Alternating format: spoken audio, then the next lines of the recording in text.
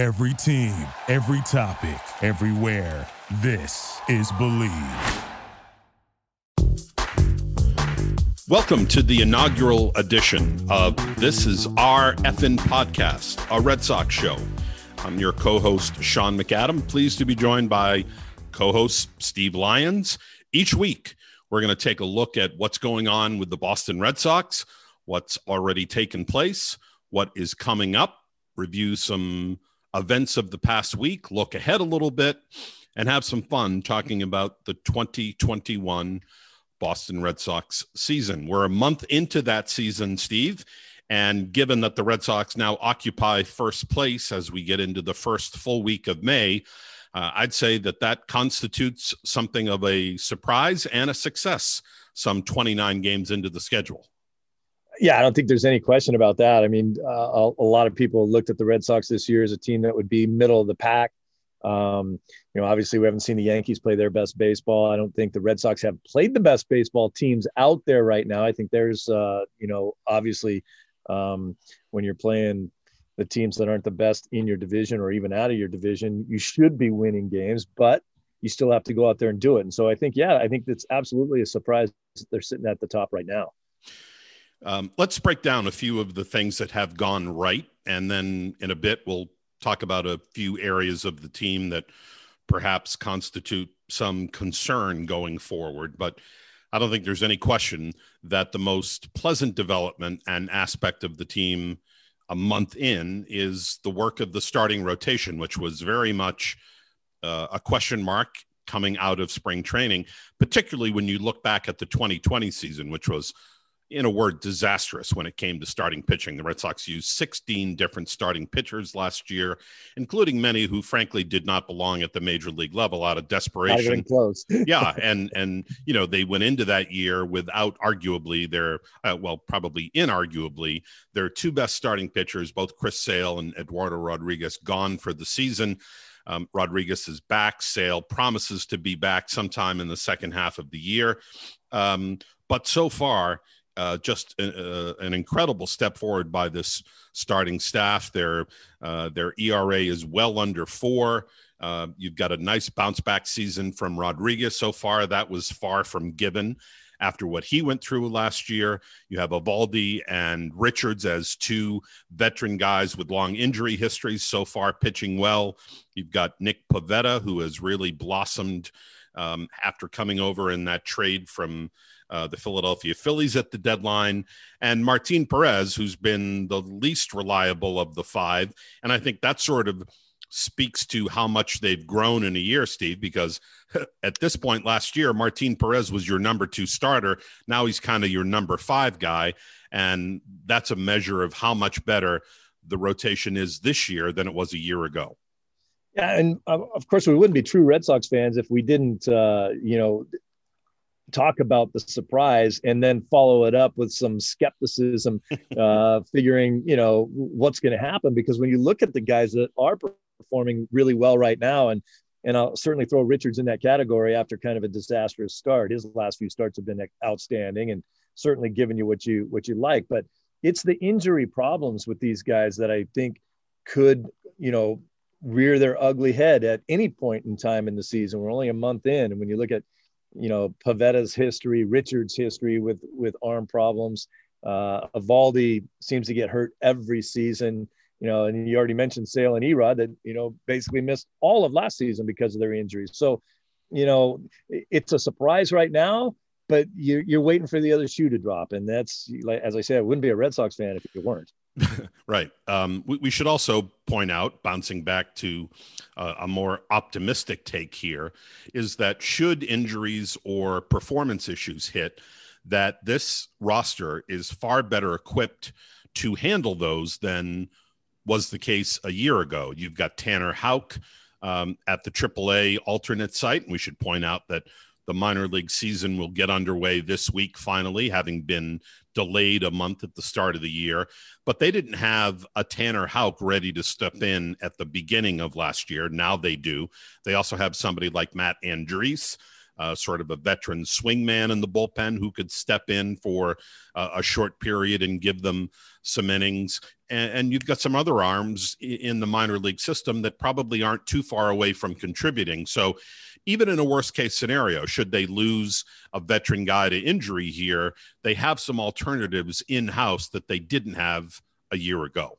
Yeah, with the way Houck pitched last year, I think there was probably a lot of people that were surprised that they didn't give him a shot at that rotation this season, but an excellent option in the minor leagues. I mean, last year was so painful. I mean, there were so many guys pitching, but taking the ball as a starting pitcher in the major leagues that, and, you know, it's hard for me to say this because I was, you know, ex-major league player and I wasn't, you know, a great player by any stretch of the imagination, but they had guys running to the mound that had no business being in the big leagues.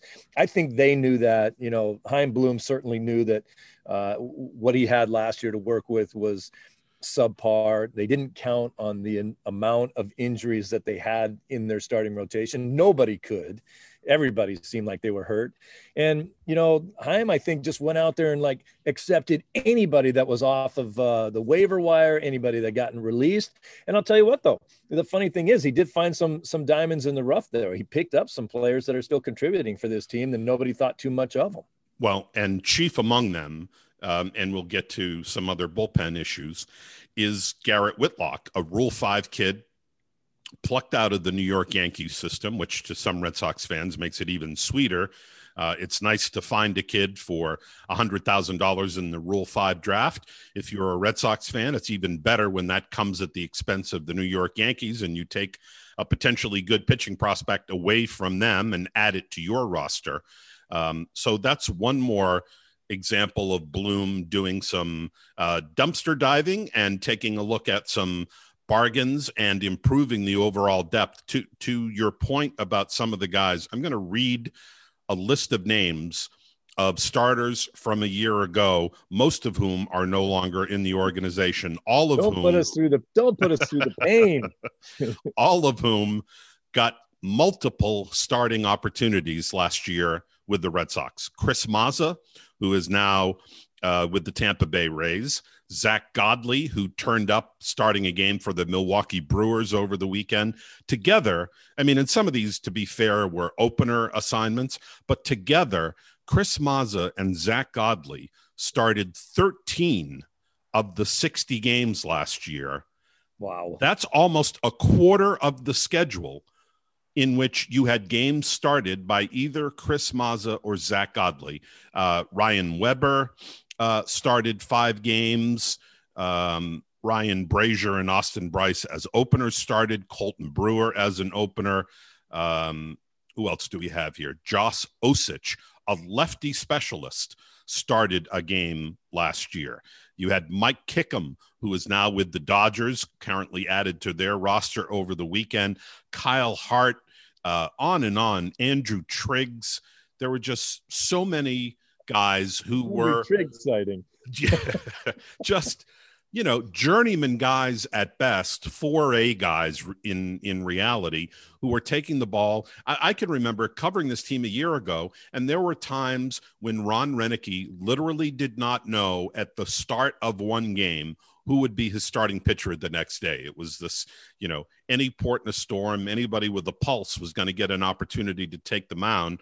And you look at now a rotation that out of the first 29 games, you've got starters going 5 innings or more 23 times, which is tied for the best record, the most of those in the American League with the Oakland A's, a measure of how far they've come in a year.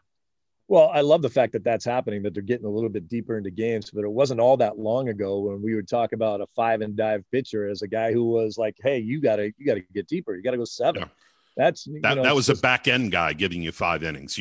Maybe you wanted that from your number 5 guy, not your number 1 or number 2. You certainly don't talk about that anymore. I mean, 5 innings is kind of the lightning rod as far as how far you need to get into a game. But there's no question that if you don't have multiple options and different ways to use your bullpen, those guys will get burned out too, because they're going a lot more innings than you did 10 years ago. They're being relied on every day in game-winning situations. And we saw it, over the weekend, really, with the Red Sox and the Texas Rangers, games that they should have won. that were really kind of lost after the starting pitcher was out of the game. Yeah, a couple of bullpen slip-ups didn't help. On Sunday, Adam Ottavino, who had 6 pretty good appearances in a row during which he gave up only 1 run, kind of reverted back to some of his early season struggles. And if there's kind of a flashing red light of warning on that bullpen, I think it right now might be the 8th inning spot. Because Ottavino has been up and down, some good, some bad. One particular troubling number for Ottavino is that in 11 appearances, he has allowed the first hitter to reach base 5 times. You can get away with that if you're a long guy or if you're coming in the 5th or 6th inning. When you're there as a high leverage guy in the 8th inning and you're putting the first batter on base almost half the time, you're asking for trouble. And that's what they got on Sunday in Arlington. Yeah. And he talked about that too. He understands that can't happen. He basically said, look, I walked the first guy and that's the game, and he's right. To a certain extent, he's right. You can bear down and get 3 guys out before that guy scores, but you're certainly putting yourself into a difficult position and changing the dynamic of why you're on the mound. You're supposed to come in and blow 3 guys away and not worry about base runners. And then on top of which, who was it? Dahl got the hit. I mean, that's like giving up a hit to Steve Lyons in that situation. I think Dahl was like 1 for 20 or 1 for worse than that. Yeah, hitting below 200 at the time, I know. Yeah, that's a guy you got to come in and blow away, and kind of just left one out over the middle of the plate and it got hit. And and then things went even further south. Then you have Brock Holt he comes in and drives in runs. There's a certain number of Red Sox fans that were happy to see that. Yeah, one of the more popular Red Sox players over the last 7 or 8 years. Certainly, I know a lot of Red Sox fans were unhappy that he wasn't retained after 2019. Kind of bounced around a little bit last year between Milwaukee and Washington, but back home, a Fort Worth native and a guy playing in the Metroplex area and getting an opportunity at third base for the Rangers. So good for him. Back to the bullpen a little bit. If Ottavino's work has been a little alarming, on the flip side, it's been encouraging what they've gotten out of Darwinzon Hernandez in the last little bit. His last 3 outings, he has struck out the side once, struck out 3 in another appearance in which he allowed an infield hit. And then yesterday on Sunday had 2 more strikeouts. So of his last 9 outs, 8 have been strikeouts. That's nice. But what's most encouraging is you see improved command with him. We know that he's got elite stuff with a fastball, 95, 96, sometimes up to 97, but he's able to command it better. He's got that slider that can be a wipeout pitch. And if he could develop into a real high leverage option to help get them to Barnes, that's one more weapon that Alex Cora gets to use. If Ottavino drops off, or Ottavino's been used a couple of times in a row and needs a day, to have a lefty throwing 95 plus and throwing it for strikes is a nice weapon for the Sox to have in that spot. I don't think there's any question that that's where he's headed. I think he, sooner rather than later ends up being your 8th inning guy in the bridge to Barnes, because his stuff plays that way. And his biggest problem is being able to throw strikes. We all know that he could just blow it by you. He's got that kind of stuff. He's throwing more breaking balls. He's getting more confidence in the breaking ball. And even he says, look, I throw 97 miles an hour, but if everyone's sitting on my fastball, they're going to get me eventually. So I have to have something to keep them off balance. He's throwing that for a strike now. He's an exciting guy to watch when he takes the mound. He's the guy, he's a closer in waiting as long as he can throw the ball over the plate. And they talk about how young he is, and that's true in like dog years, but at the same time, he's been around now for a couple of years. He's got his feet wet. He's been in the big leagues. He made the transition from starter to a guy at the back end. And so, it's time to let him run, I think. And if there is any slip up by Ottavino, then I think you may see them flip flop their responsibilities, because there's no question that this is a team, when they're not hitting the ball out of the ballpark, or when they're not manufacturing runs and scoring enough runs, you can't be blowing games in your bullpen. Yeah. And you mentioned the offense. So let's transition to that a little bit. it is a tale of two cities when it comes to that Red Sox lineup. The top five are producing for the most part, although they haven't gotten much on base out of Kike Hernandez in the leadoff spot, and that's got to be a little bit of a concern. His on base percentage is about 265. That's nowhere near what you want from the top spot, but they can be patient there at least for a little bit. The real problem in my mind, and this was something that I thought could be an issue, and it's turned out to be for the first month, is that they have bunched together a lot of swing and miss guys at the bottom of that lineup.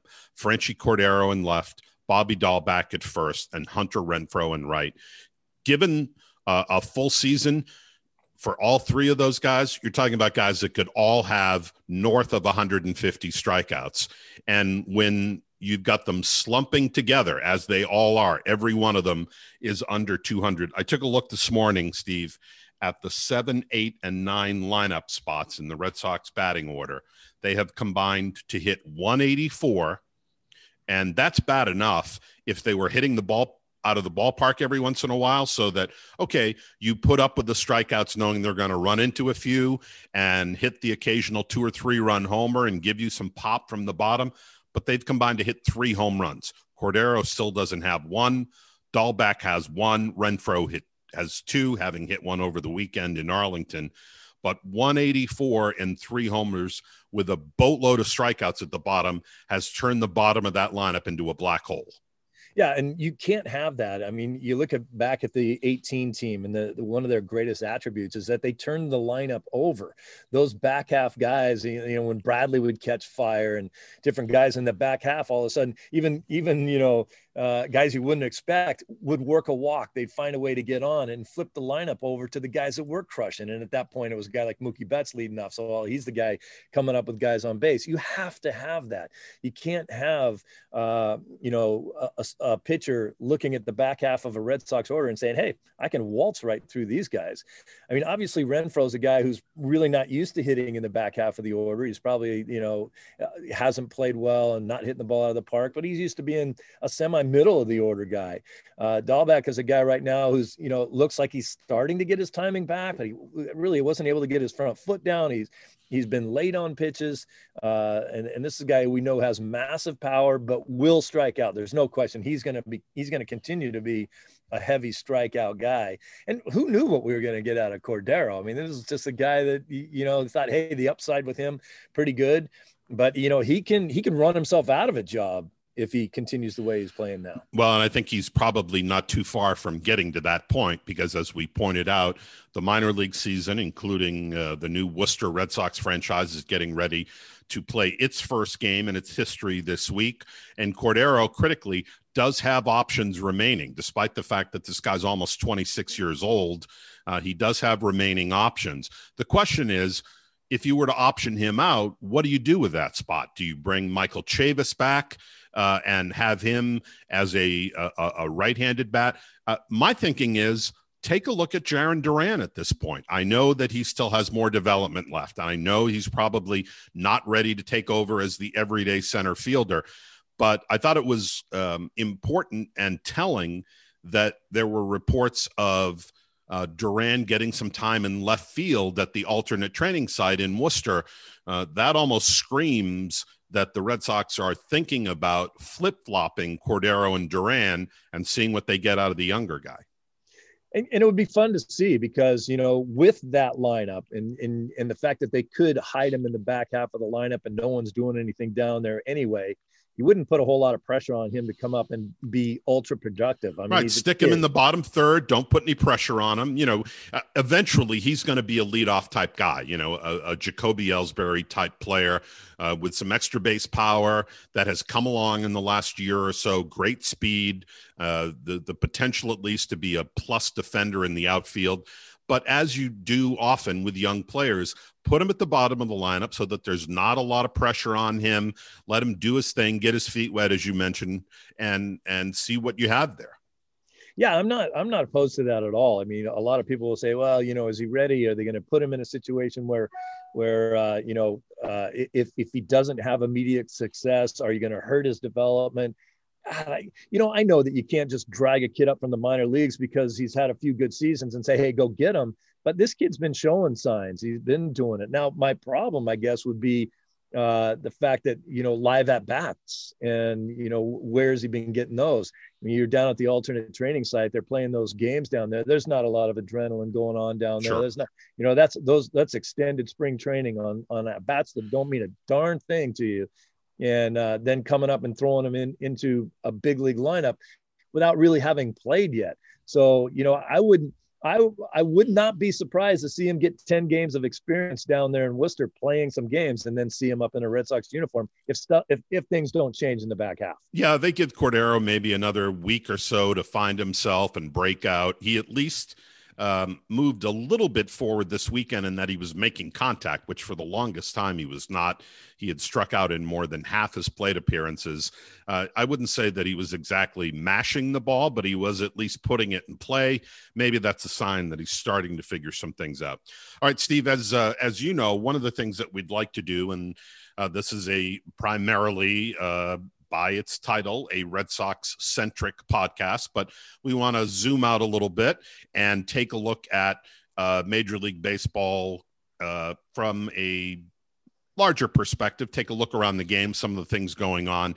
One of the things I thought we'd hit on this week, Steve, is the phenomenon that is happening about 30 miles down the road from where you are, and that's Shohei Ohtani and what he's been able to do, healthy now, back from Tommy John, completely recovered, and just a phenomenal success as a two-position player.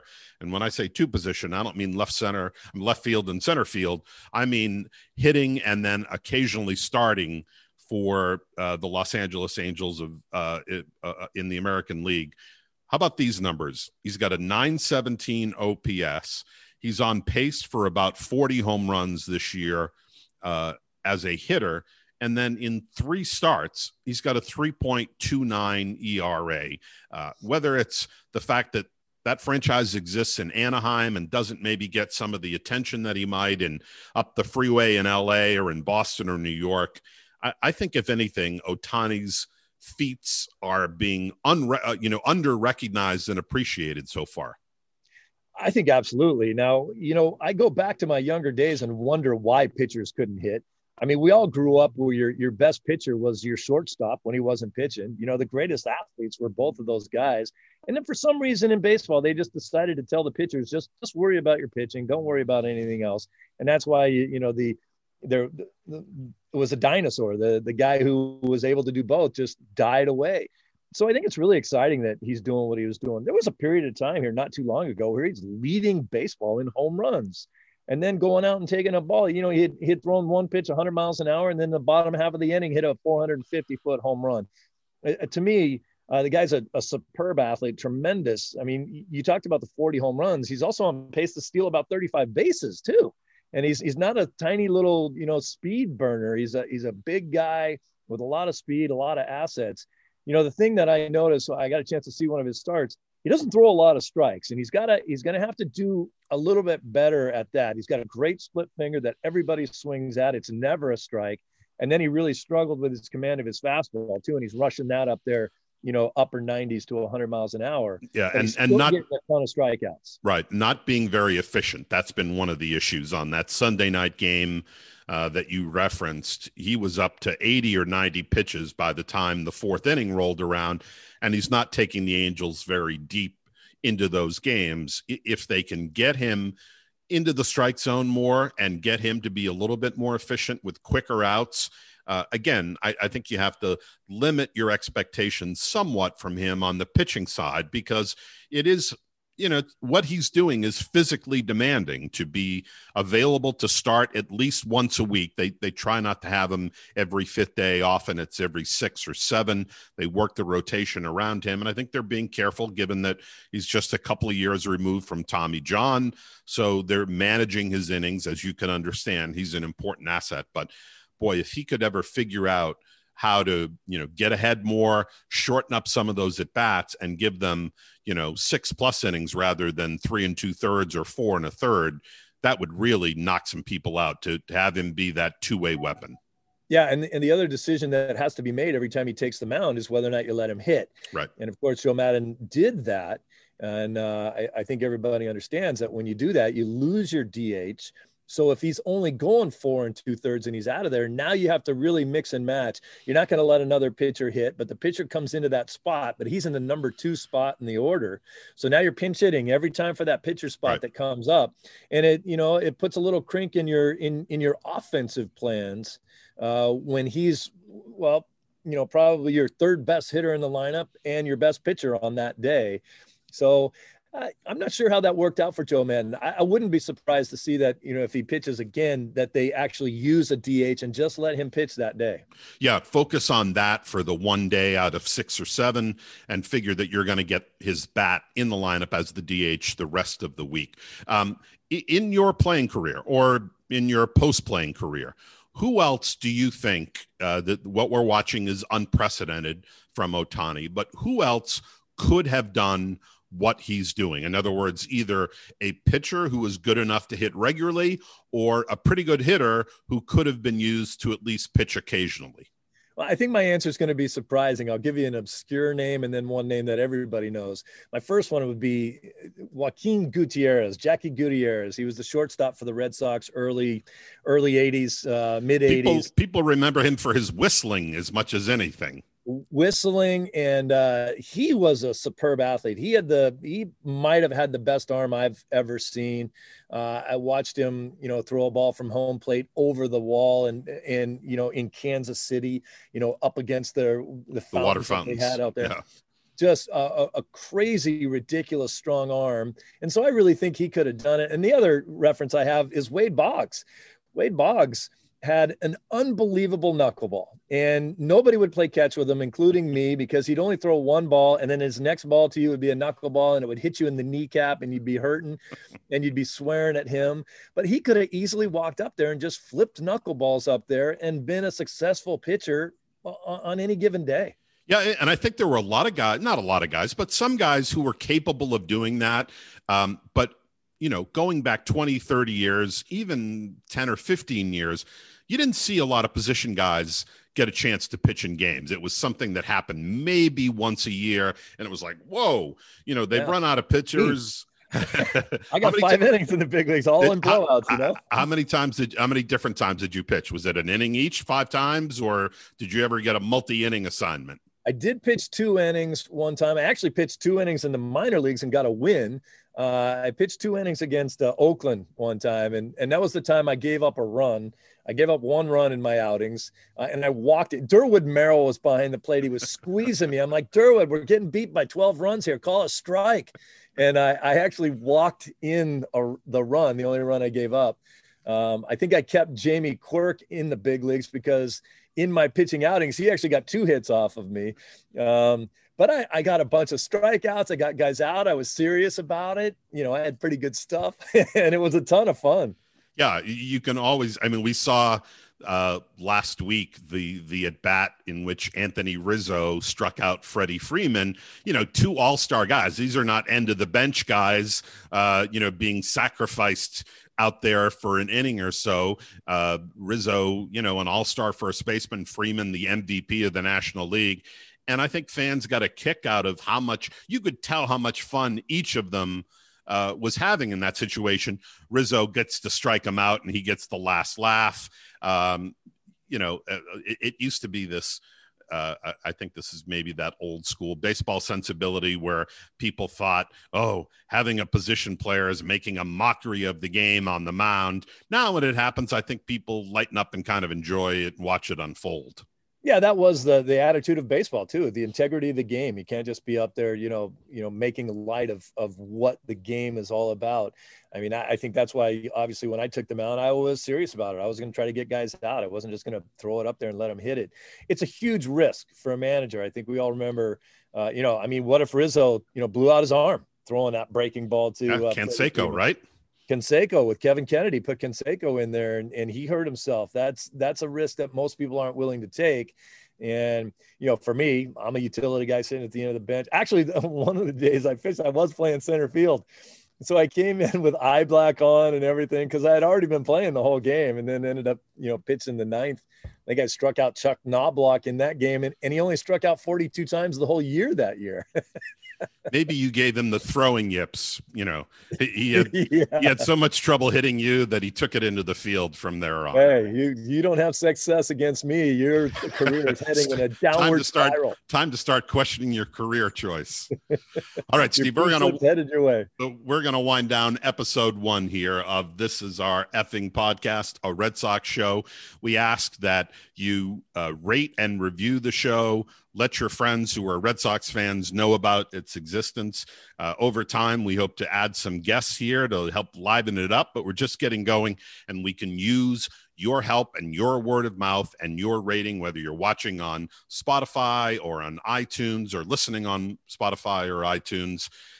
Let us know that you like the show. Tell your friends about it.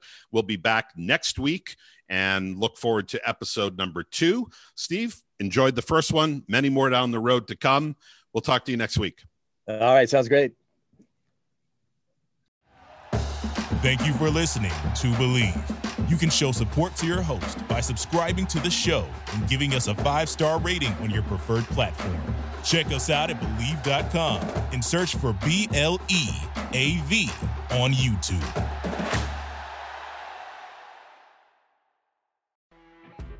You know when you're listening to a true crime story that has an unbelievable plot twist that makes you stop in your tracks? That's what our podcast, People Are the Worst, brings you with each episode. I'm Rachel. And I'm Rebecca. We're identical twins who love true crime cases that make you say, didn't see that coming, and we hate the people responsible for them. Listen to People Are the Worst now on Apple, Spotify, or wherever you get your podcasts.